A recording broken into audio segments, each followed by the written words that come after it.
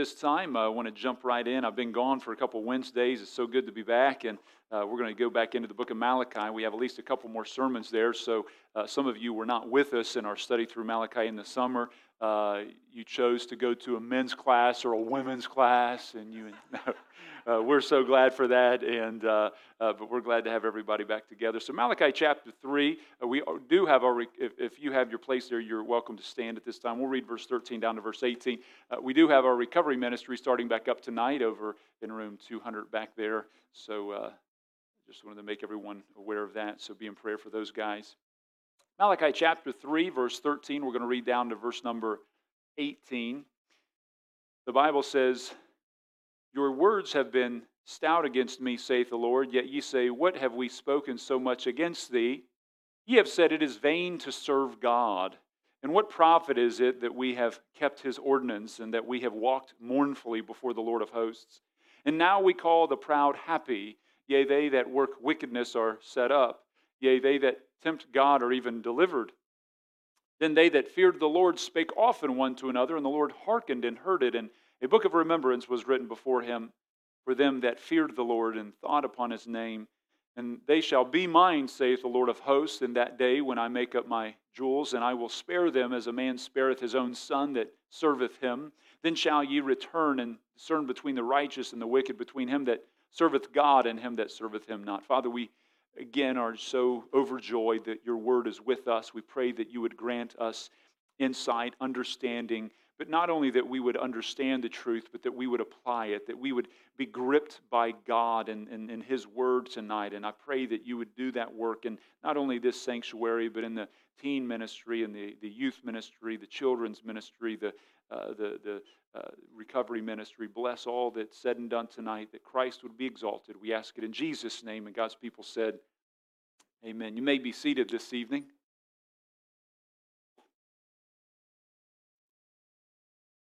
Anybody here hate to waste time? You ever feel like that can happen on the road? Okay. One of the worst things for me that I've found that my sanctification is tested probably more than any other area is if I get off on a wrong exit. Not that happens to us men, but when I get off on some exit, you ever notice they're like, turn right ahead, and there's like 2 or 3 different turns, and it's like, which one is this?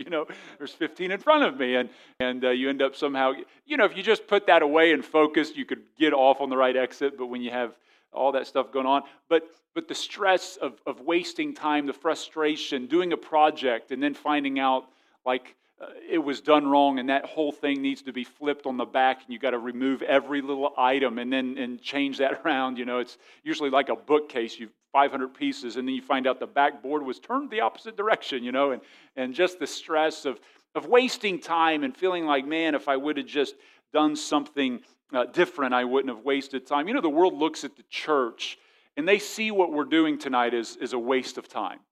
That what we're doing is foolish, is robbing us of what would be valuable. The world sees money as valuable, as pleasure as valuable, as love for things is what's really valuable. God calls Christians, though, to love God more than we love anything else. That our affection, our heart's desire would be chiefly for God.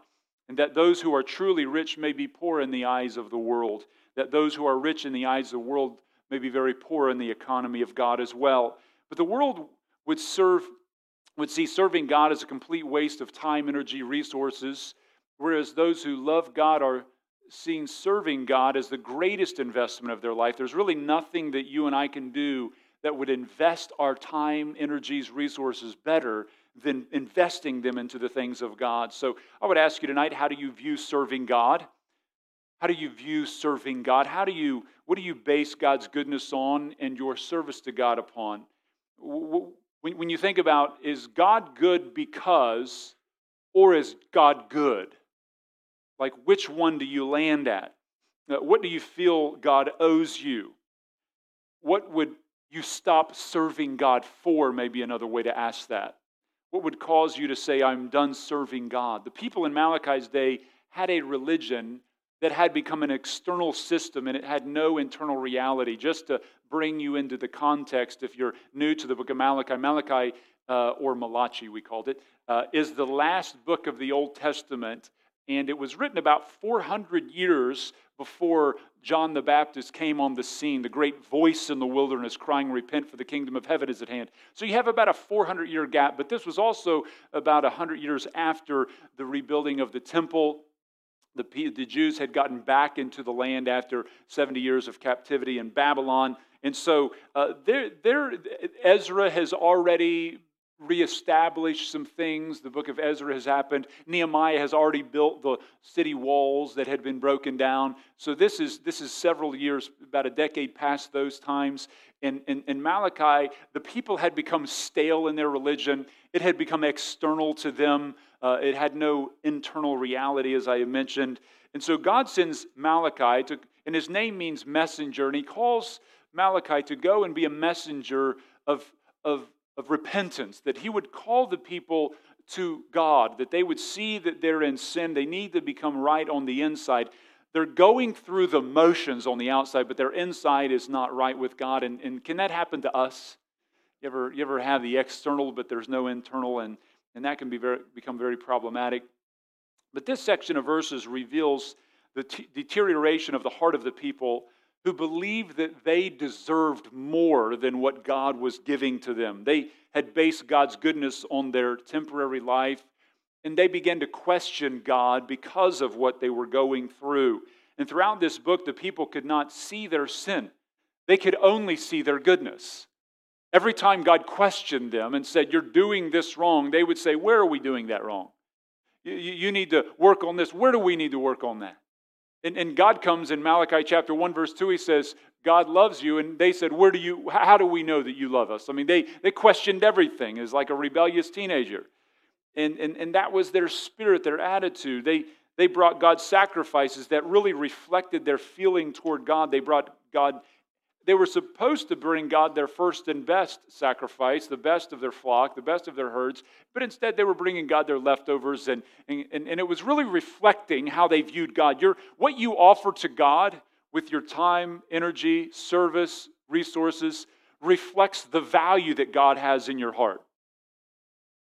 Our life in service to God and what we do with that life reflects God's value in our heart. In the same way, what God did with the life He had reflects the value that He sees in us. And so you say, what did Christ give up for us? Well, He who is rich became poor so that we through His poverty might be rich, right? Jesus Christ gave up His life that we might have life, the value and love He showed to us. But they questioned God's love. They robbed God of tithes and offerings. In Malachi 3, verse 8 and 9, He says, "You've robbed me." And they said, "Where do we ever robbed thee?" And He says, "In tithes and offerings." And so here the rebellion continues as their words increase against the Lord. This is such an important text for us because all of us in life are going to face trials that will test our faith. It will cause us to step back and say, how could God be good if such bad things seem to be happening in my life? How could God be good if such seeming injustices are happening to me? And we will begin to attach the goodness of God to temporary situations. We will base God's infinite glory and His great majesty on vapor-length situations. But that is exactly what happened in Malachi's day. And tonight is really a warning of that and maybe some things we can do to help us when we traverse valleys. Because I can tell you, it's okay to say, God's great and God's wonderful, and that's easy to do when you're on a mountaintop or life's going well. But you know, if you've lived any length of life, that life can really put you in some sticky places. You can be in some situations where you're just trying to make it through the day. You're not thinking about next month or next year. You're trying to think about, how do I get through this day? When breathing's tough, when living's difficult, when you're so pressed by pain and inward or outward suffering, and you begin to say, God, why? And so when we look through this tonight, I think it will help us as we look at a message I've entitled as Serving God in Vain. And this is really where the people in Malachi's day had landed. And so, first of all, let's look at what I call the divine accountability, and that's in verse 13 through 14. He says to them in verse 13, God says, "Your words have been stout against me, saith the Lord." And what that means is the word stout there is a Hebrew word that means your words have been very harsh against me. They have been very hard against me. They have been aggressive toward me. They have been strong. They have been criticizing against me. And they're criticizing God with harsh language. And this is more fierce than what they were doing back in chapter 2. Malachi chapter 2, verse 17 says, "Ye have wearied the Lord with your words." And their response is always, yet they say, "Wherein have we wearied him?" I mean, this is what they always do. And when ye say, "Everyone that doeth evil is good in the sight of the Lord, and he that delighteth in him, and where is the God of judgment?" They begin to question God's justice in chapter 2. It continues with a more fierce response in chapter 3. But that is the kind of language, this stout spirit and verbal assault against God that really reflects the heart of Pharaoh. Do you remember when Moses came to Pharaoh and said, "Let my people go"? Remember how Pharaoh responds to that in Exodus 5:2? And Pharaoh said, "Who is the Lord that I should obey his voice to let Israel go? I know not the Lord, neither will I let Israel go." Like, who is God? Who does he think he is? Well, you're about to find out. So that's that harsh language. That's that spirit of rebellion. In fact, the word stout that's used in Malachi chapter 3, verse 13 is the Hebrew word chazak. Chazak, it's, these H's in Hebrew is like you're hawking something. Chazak is how you say. But it's the same word used for hardening when it later talks about that in the book of Exodus, when Pharaoh's heart was hazaked, it was hardened. So he gave hard speech against God because his heart was hardened toward God. This is what happens. Benson's commentary says, "Your words have been blasphemous and void of all reverence and duty. You have spoken injuriously of me and have uttered such things as dishonor me." Now, how did God know their words were stout, fierce, and hard against him? How did he know that? Was he listening? The question is, can he not listen? God not only knew they had harsh language against him, but he actually knew the exact words that they used. It takes it to a whole nother level, because in verse number 14, notice what he says. Well, start in verse 13. It says, "Your words have been stout against me, saith the Lord." Notice how they respond. "Yet ye said, What have we spoken so much against thee?" Verse 14. "Ye have said," and then God begins to quote the things that they say. This is what I call the divine accountability. This is our ever-present accountability. You ever said, "Boy, I wish I had a good accountability partner"? Heaven's like, okay. And it's important to have a physical accountability partner. I do understand that. But you need to understand there, and I want to lift this tonight up to the place that it deserves. But there is a level of accountability that we should feel from the weight of God's presence that is always with us. Flip, if you would, with me to Psalms 139. I just want to highlight a couple things that are Psalms chapter 139. Because David here understood this. David was really pressed by the reality of God's ever-abiding presence. And I kind of want to break down a few of these verses in Psalm 139 to touch on this. He says in Psalm 139, and if you've not been familiar with this chapter, it is a chapter that is worth reading repetitiously and memorizing. Psalm 139 says, "O Lord, thou hast searched me and you've known me."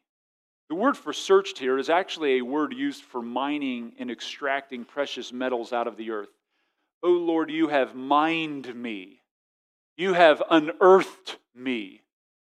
You have dug into my soul. You know what's inside of me.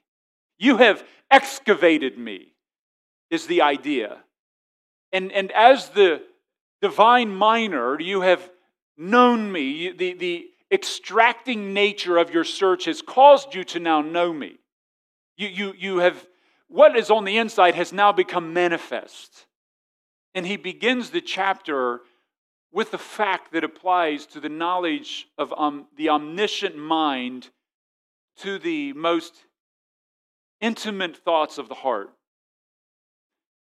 Why is it important for us to reflect upon the greatness of God's knowledge of our detailed lives?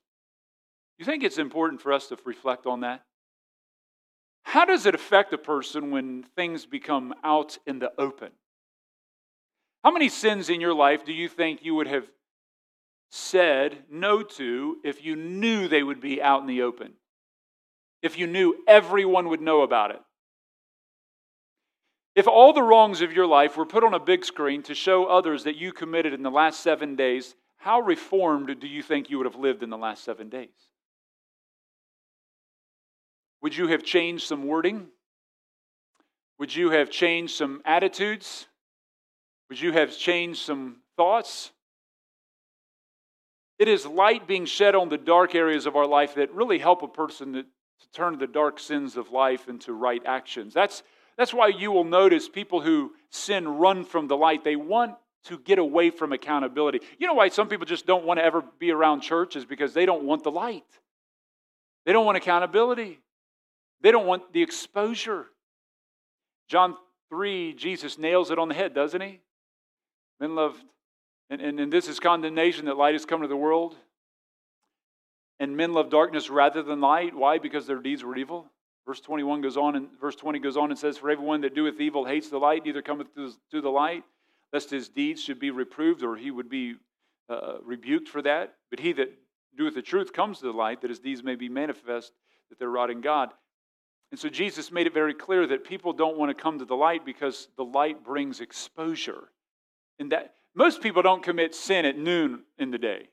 It's not when they're like, hey, let's have a big party at 11 a.m. How about 2 p.m.? I know when I was a young rebellious kid, nighttime just lured us in. It was like a fishing lure to the young sinner. I mean, it's you wanted the cover of night.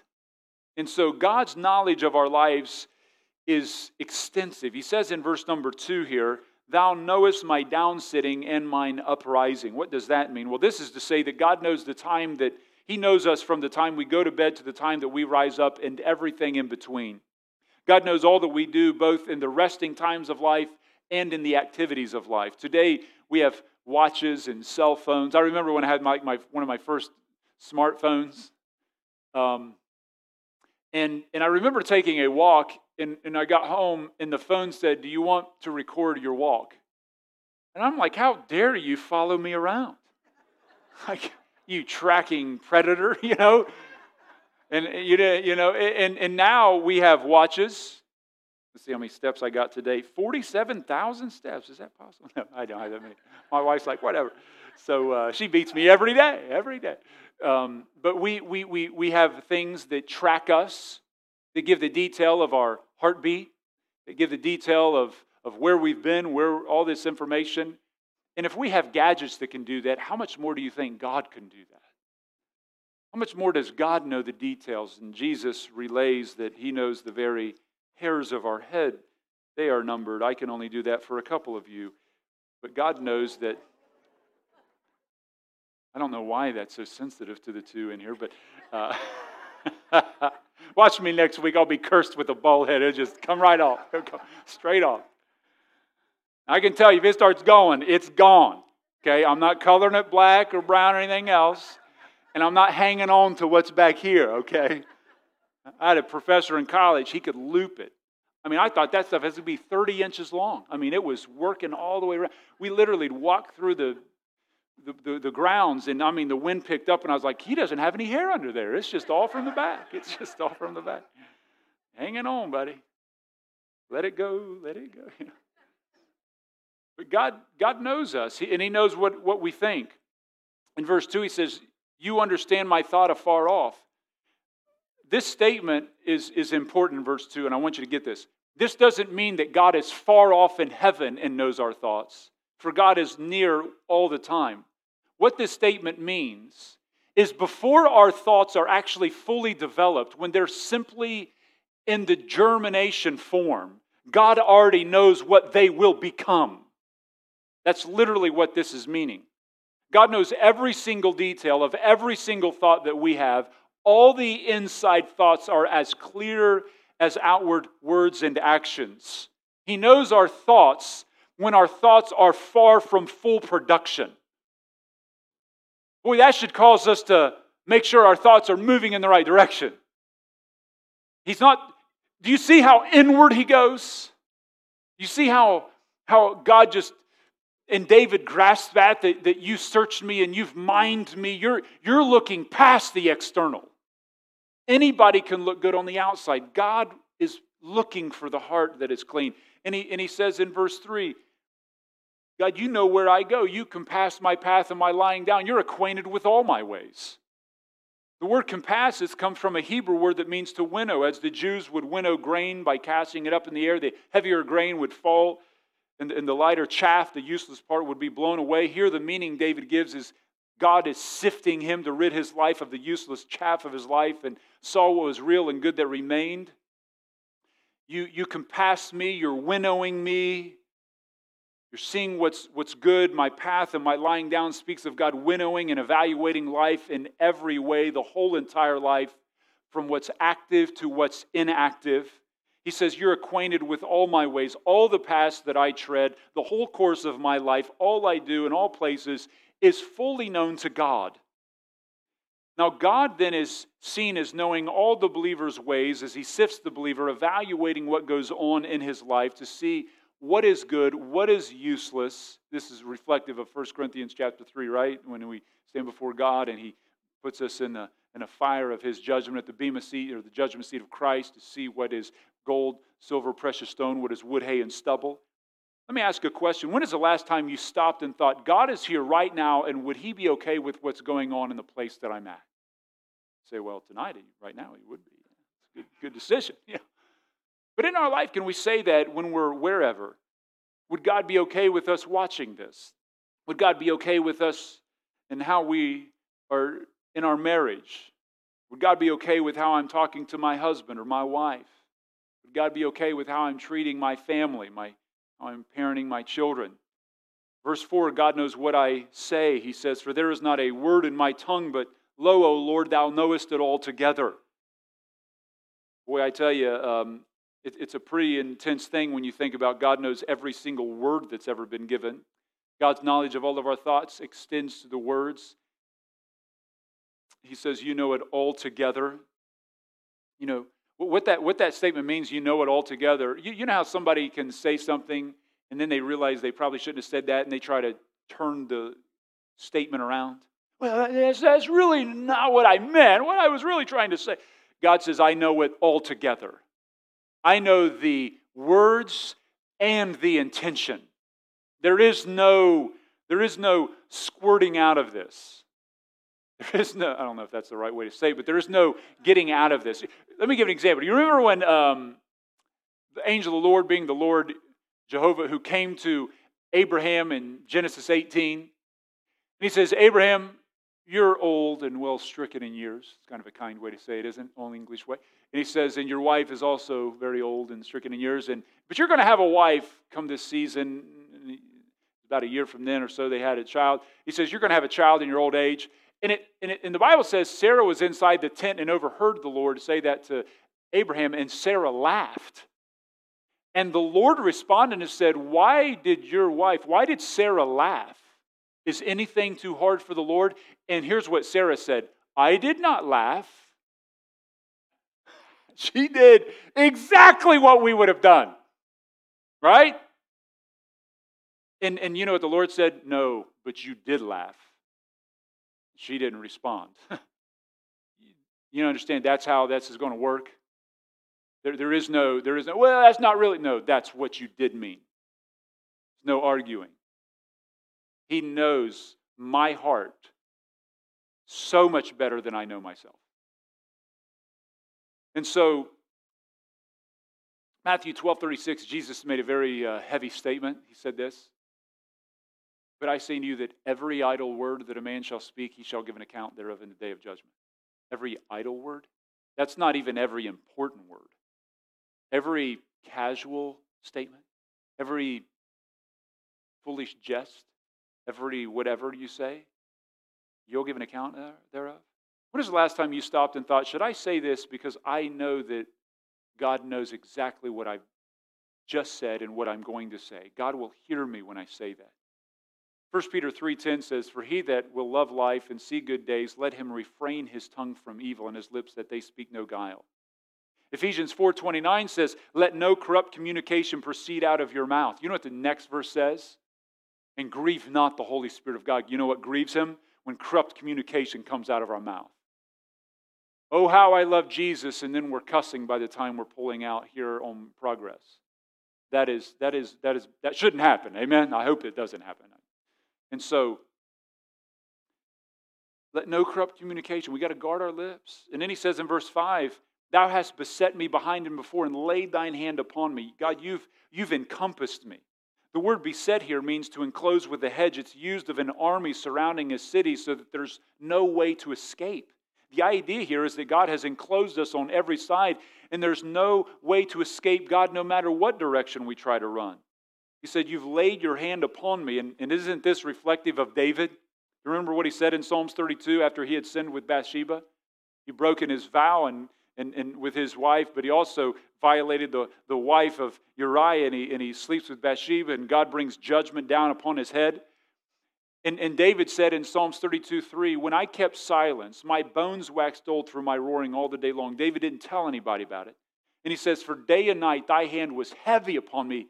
God was literally crushing David because of David's unrepented of sin. Have you ever had the hand of God just press you?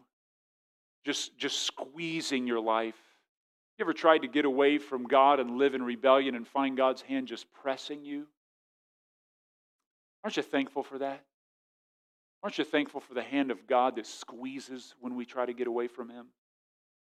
God's knowledge is so overwhelming. Look what David says in verse 6. Such knowledge is too wonderful for me. He says, it is high, I cannot attain unto it. You could just hear the breath go out of David's life. He's just overwhelmed with omniscience. He's grasping just touching, if you would, the hem of the garment of God's omniscience, and it's just taking his breath away. And he concludes that it just transcends me. God, I've held my 8-ounce cup of my knowledge to the ocean of your omniscience, and it just has caused me to be in silence. It's like Job who said, I've spoken once, but I've put my hand upon my mouth, and I will not speak twice. I spoke of things too wonderful for me. You understand there is a day when we're going to be dropped in silence. Not because God says, be quiet, but because our own soul would say, you can't have a word be uttered in the presence of such glory. We will be so overwhelmed with the glory of God. I think all of us, when we get to heaven, we're just going to go,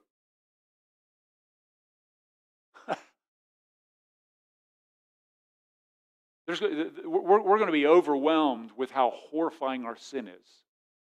And then we're going to be overwhelmed with how great the grace of God is. And our hearts are going to be in such an allegiance to God.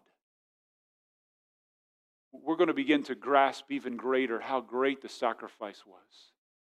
We're going to gaze upon the scars and say, God, how could you? And we're going to look back at earth and say, how could I have? How reformed I would have lived, how more devoted I would have been.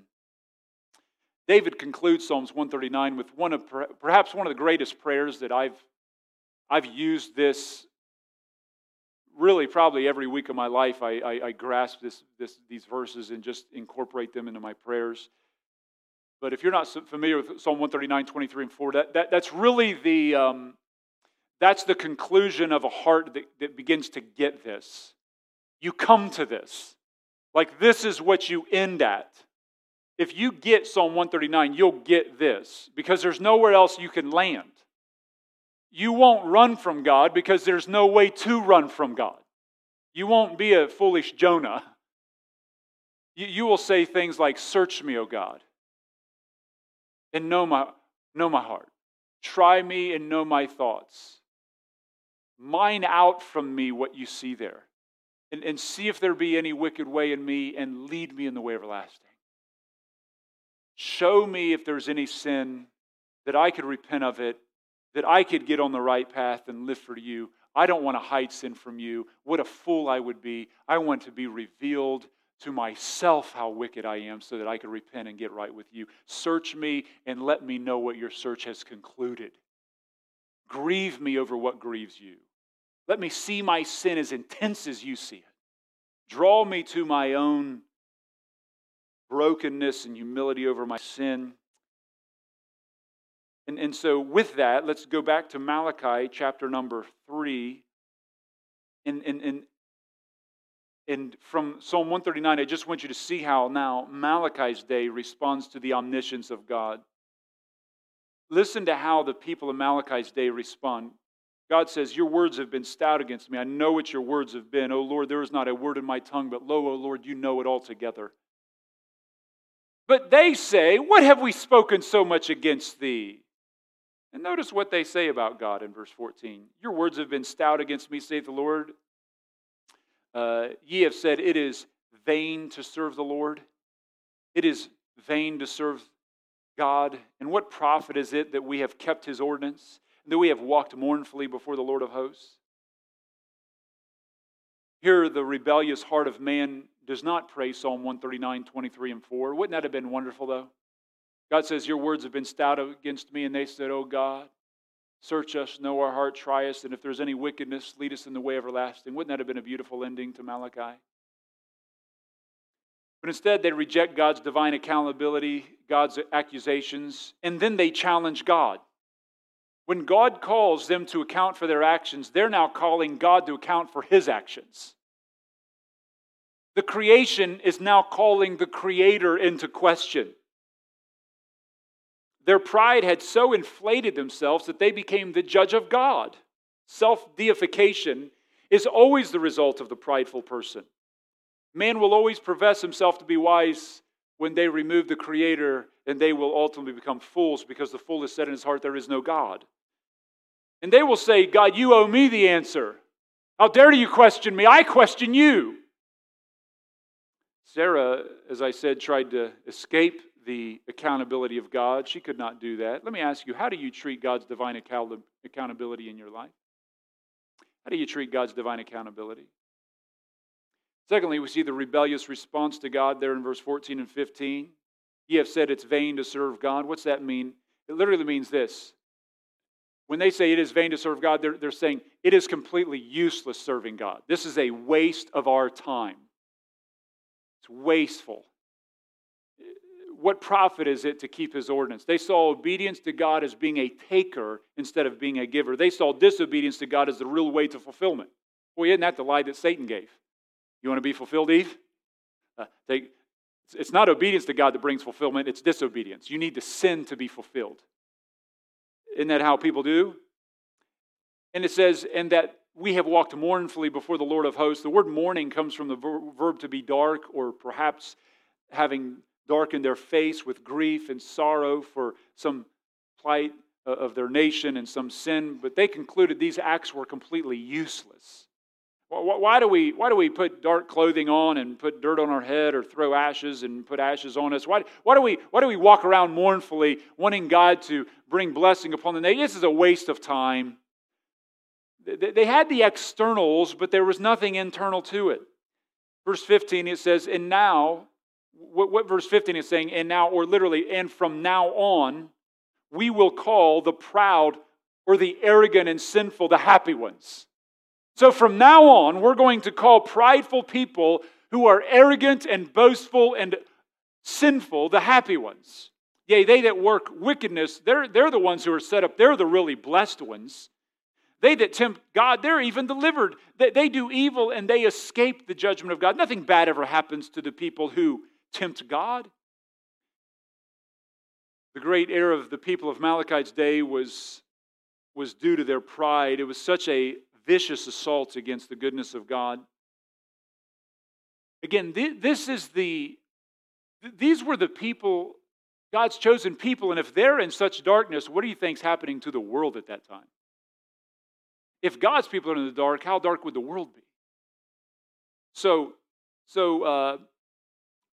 first, they thought that they earned more than they received. These are some things that caused problems. They thought they earned more than they received. They believed they had worked for more than they had. They questioned God for their sin, for the punishment that they were going through, the trials they were going through. They questioned God, why God would accuse them of sin.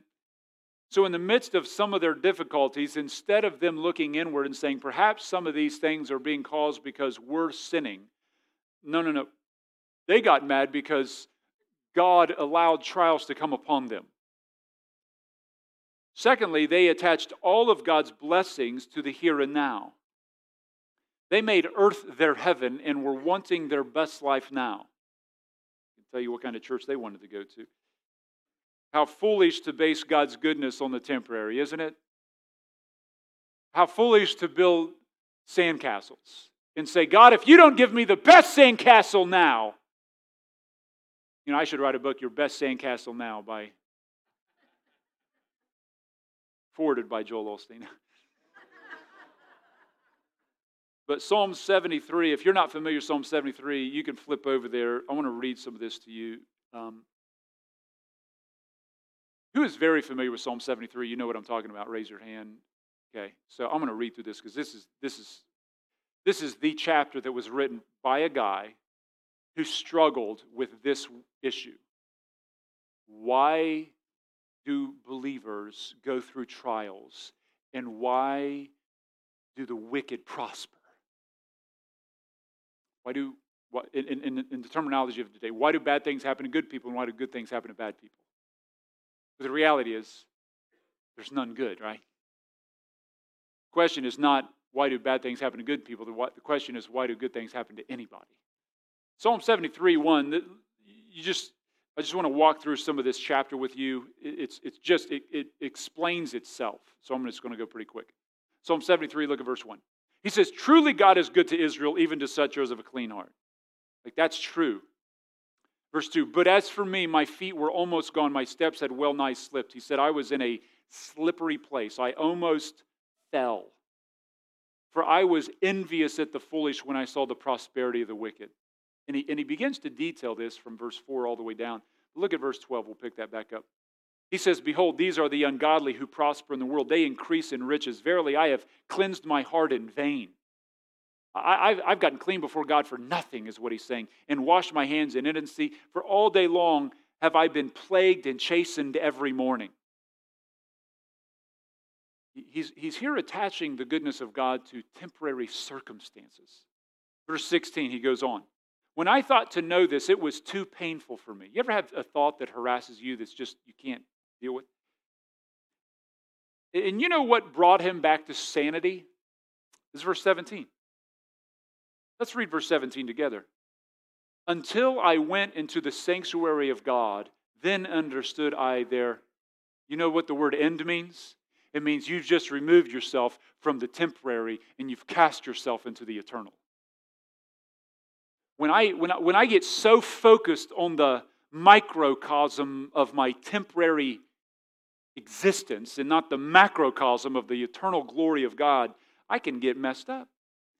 And he says, it was there that verse 18, surely thou didst set them in slippery place. I'm not the slippery one, they are.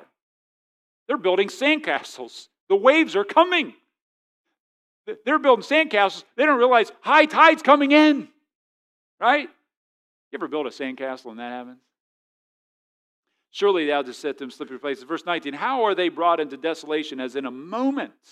They are utterly consumed with terrors. As a dream when one awaketh, so, O Lord, when thou awakest, shalt thou despise their image.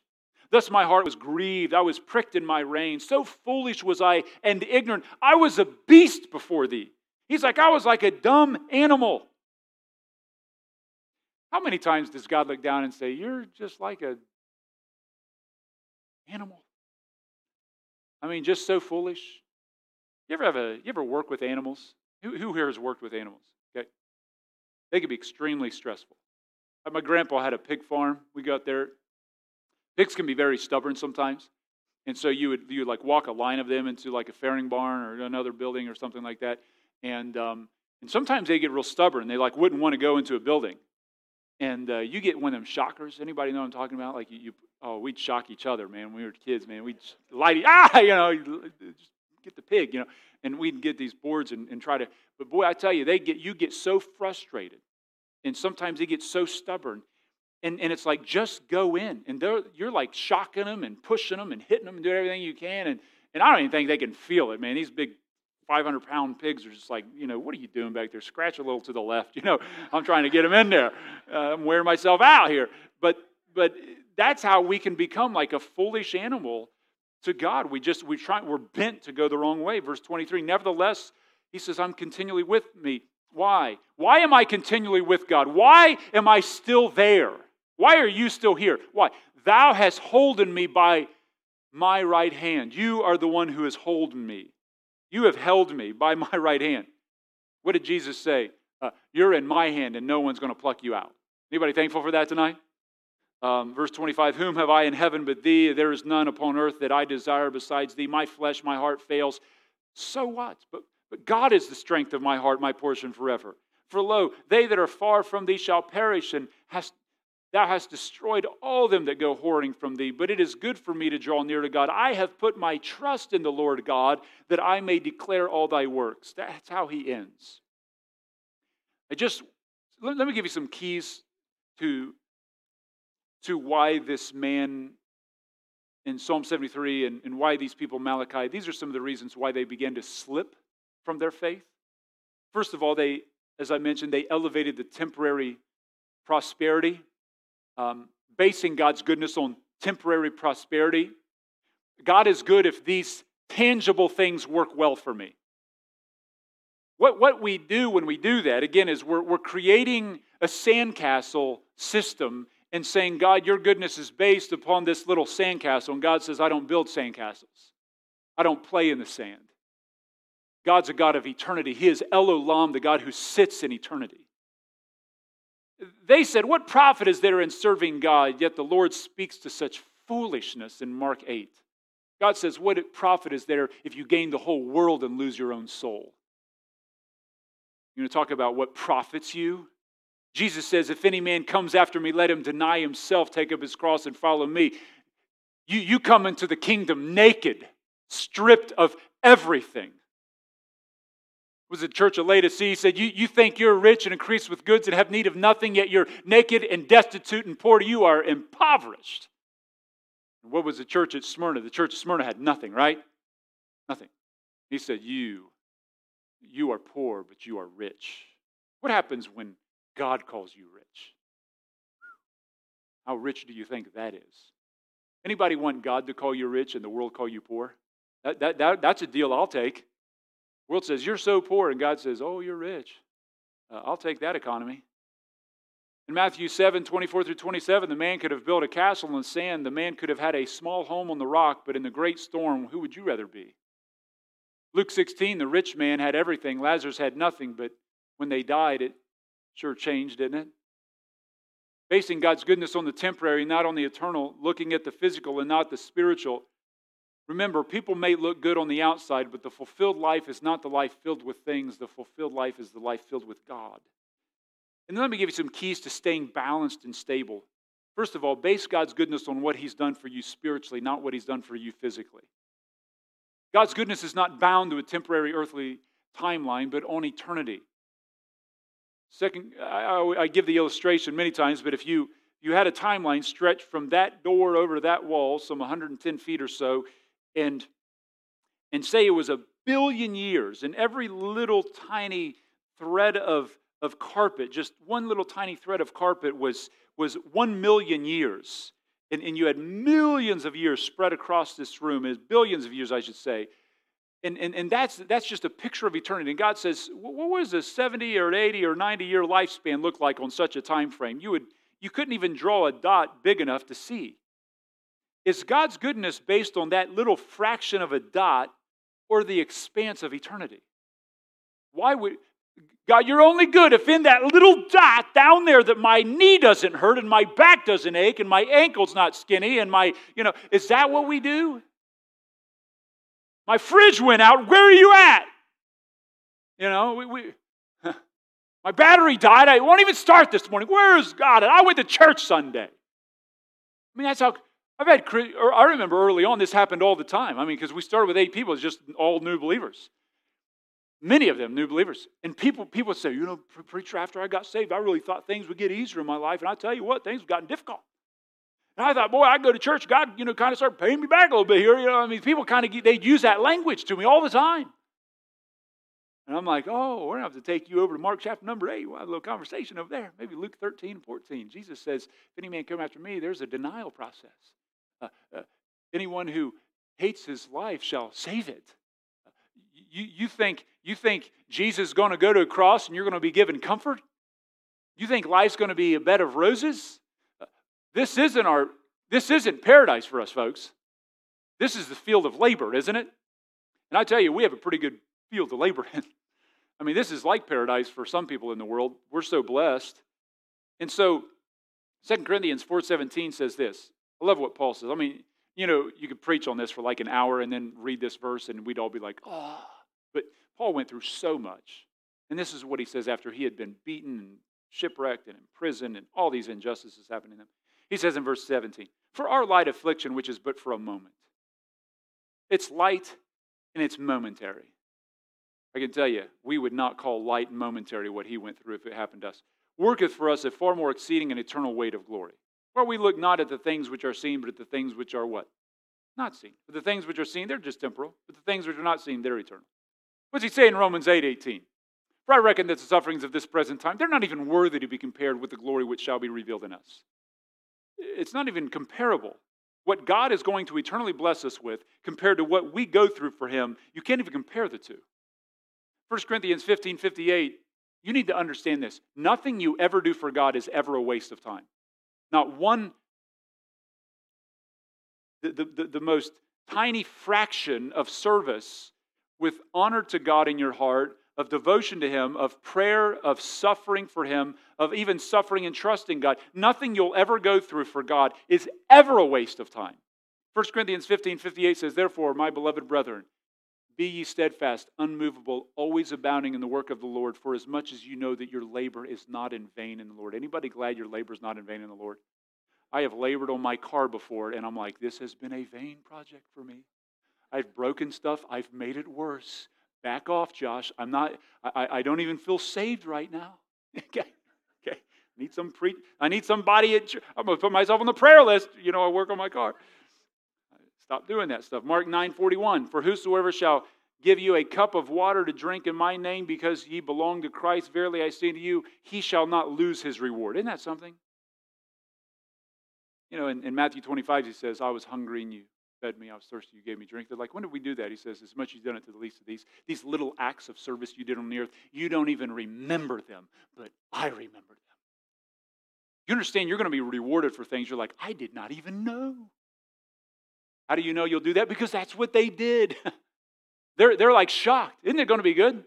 We're going to be shocked because God has forgiven all of our sins. And we're like, am I not going to be judged on any of these things? No, it's under the grace of God. Like, wow, that's so awesome. Amazing grace. I mean, we'll just, and then God will say, you remember when you did this? We're like, I don't even remember that. Put it up on the big screen. I'm sure there's a way to see it. I mean, he's going to bring all these things back, and you did this, and you did this, and you did this for this person. Do you think that should make us all come to church with a spirit to want to serve one another? Do you think that should make us, when we leave here, say, you know what, when I go to Walmart, I'm going to hold that door for that person for the glory of God and for the love of Christ and for the love of that soul. I'm going to share the gospel with my neighbor. I'm going to see how I can minister to that person. Every day of your entire entity, every little thing you do can be done for the glory of God in the most just the tiniest things. You know what I'm saying? Say that word wrong.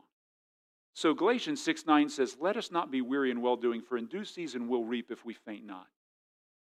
And so Dorothy Sayers wrote on Jesus' suffering on the cross for the guilt of humanity. She said this, and I think this is good. She says, for whatever reason God chose to make man as he is, limited and suffering and subject to sorrow and death, he had the honesty and courage to take his own medicine.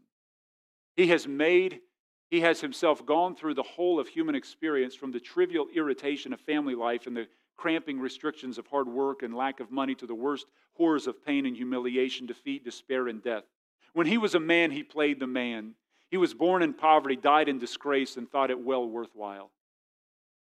Whatever we go through, we can look to heaven and say, but he's been there, and he's gone much further than me. Let's close with the last thought in verse 16 through 18, the right response to God. It says, then they that feared the Lord. The fear of the Lord is the beginning of the wisdom, right? Sinners have no fear of God before their eyes.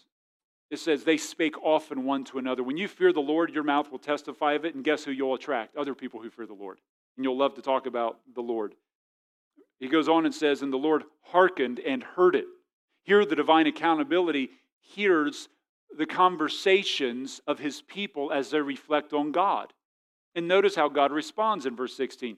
And a book of remembrance was written before him for them that feared the Lord and that thought, or the word there means meditated upon his name. This book or scroll was written before God and had the names of the people who were meditating and conversing about God, who had feared the Lord, the true believers. Henry Morris says, in heaven, God keeps records of not just the actions of his people, but even their thoughts. This verse indicates his particular pleasure when people truly fear the Lord, and he occupies both their conversation and their inward thoughts, even perhaps especially when most of their contemporaries ignore or reject him. So in the midst of a nation rejecting God, you see God saying, get out a scroll, write a book. Why did he have to do that? Because there were such pronouncements of judgment upon the nation. He wanted them to have sweet assurance who were his, that they would not be caught up in such judgment, that they were kept by the power of God. You know, God wants you to have that peace. I mean, look how far he goes. This is just awesome. He says, a book of remembrance was written before them, for them that feared the Lord and thought on his name, verse 17, and they shall be mine. Isn't that great? Saith the Lord of hosts, in that day when I make up my jewels, and I will spare them as a man spareth his own son that serveth him. And so God wants us to have assurance. He writes the book. He even declares that we are like jewels to him, like a precious treasure, special to God. And he says, I will spare you like a man spares his son. We're his own children. And then verse 18, he says, then shall ye return and discern between the righteous, the wicked, between him that serves God and him that serves him not. And so to the foolish, the hard, and slanderers of God, God says, you don't want to serve me, you don't want to fear me, you want to use harsh words against me, then in that day you're going to see the rewards that I dump upon the people who do fear me and serve me. And you're going to see everything burned up when the earth is consumed in judgment and the wicked are destroyed. Friend, tonight, are you living for God and serving God? We have a divine accountability. God knows us inwardly. He knows us outwardly. You know, this should bring great, strong accountability to us. It should cause us to say, you know, Lord, search me, know my heart, try me, know my thoughts. If there's any wicked way in me, lead me in the way everlasting. But it also brings us sweet assurance in the sense that God knows, and he still says, while we were yet sinners, Christ died for us. I love what A.W. Tozer said. He said, how unutterably sweet is the knowledge that our Heavenly Father knows us completely. No talebearer can inform on us. No enemy can make an accusation stick. No forgotten skeleton can come tumbling out of some hidden closet to ambush us and expose our hidden past. No unsuspected weakness in our characters can come to light to turn God away from us. Whatever may befall us, God knows and cares as no one else can. Isn't that just good? So thankful God's not shocked, can't learn anything about us. He already knows it. In life, you will face trials. And friends, there's going to be some things that you and I face that are not always going to be an easy answer for. There's going to be some times in life where pain can be so intense that there's no words that can take that pain. You're just going to hurt. But it's in those times that we can just say, God, I trust you. The Lord gives, the Lord takes away, but blessed be his name. And we need to know this, that every single day of our life, there is a book being written about the actions of our life. The Bible says in heaven the books were open, another book was open, which is the book of life. Well, there's at least 3 books there. One is the book of life, another is the Bible, because the Bible will be in heaven according to the Bible. Psalm 119, 89, Psalm 119, 160. But also, there's a book of records. The Bible speaks of every idle word of the man shall speak or give an account of. God's writing that book down. How's your chapter 2022 looking? How are you been writing lately? You know what? If you say the pen that's been writing down this chapter of my life has been in my hands, why don't tonight you just turn that over to God and say, God, why don't you take that pen? Why don't you begin to write the rest of this year? You know what? God in His mercy can go back. And you know the good news is He doesn't erase the good things that we've done, but His blood can cover the sins of our life. Wouldn't it be great to come before God and say, God, could you remove as far as the east is from the west the sins of this year, of my life, cleansing me? And if you're saved, it doesn't save you by saying that, but there's a sanctification, isn't there? There's a washing of the feet. You don't need your whole body washed, but your feet get dirty when you walk through life. Just confess our sins and get right with God. So tonight, let that be true of us, that we say, God, I'm turning that pen over to you. Let's all stand tonight. Father, we thank you for your word tonight. It's so comforting. It's so encouraging. We thank you for mercy, grace, and salvation. God, I thank you for the dear saints that are here tonight, the people of God. And Lord, you're looking on an imperfect church because I'm here and these people are here, but we have a perfect Savior.